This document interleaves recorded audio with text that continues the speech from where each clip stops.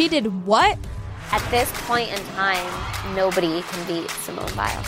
With a drive, and she scores! If you don't have your mouth open in awe, then you don't really understand just how great she is. Running, looking for 100. She's got it! Sophie Bruner, that's a game winner. She is the greatest of all time. You just can't say it enough. Wow. How much do you guys hear about women's sports in the media? Welcome to She Did What, a podcast that will give you just enough information for you to know what's going on in the world of women's sports. Welcome, everyone, to an episode of She Did What. It's Viviani DeCastro. Thank you so much for listening and tuning in. So just a little PSA, my voice is a little bit gone, so I'm really sorry if it ever cuts out or gets a little raspy. But I really wanted to put out an episode today because so many incredible things are happening in women's sports, and so let's talk about it. So first, with the National Women's Soccer League, the semifinal games are set for the Challenge Cup.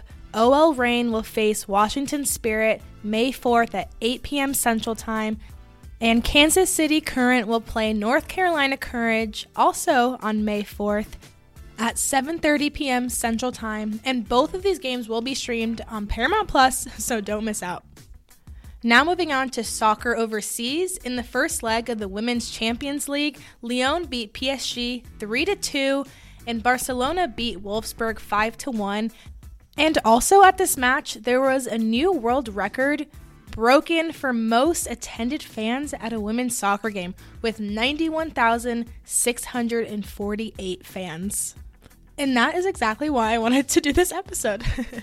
So the second leg of these games will be played Saturday, April 30th, 6 p.m. Central Time and 9 p.m. Central Time. Okay, moving on to other very important news. In women's golf, University of Michigan made history over the weekend, winning them their first Big Ten championship. They had a team score of 857. Michigan State took second place, scoring 861, and Northwestern and Ohio State tied for third with a score of 864. Michigan's Monet Chun earned medalist honors after finishing the event with a score of 205, and her score marked the lowest winning 54-hole score in the history of the Big Ten championships. So lots of history being made this weekend in women's sports. In college softball, D1 rankings have shifted just a little bit. Virginia Tech is now the new number 2 after Alabama dropped 5 spots. So number 1 is still Oklahoma, number 2, Virginia Tech, number 3, Florida State, number 4, UCLA, number 5, Arkansas. And now Alabama was 2, but now they're at 7th.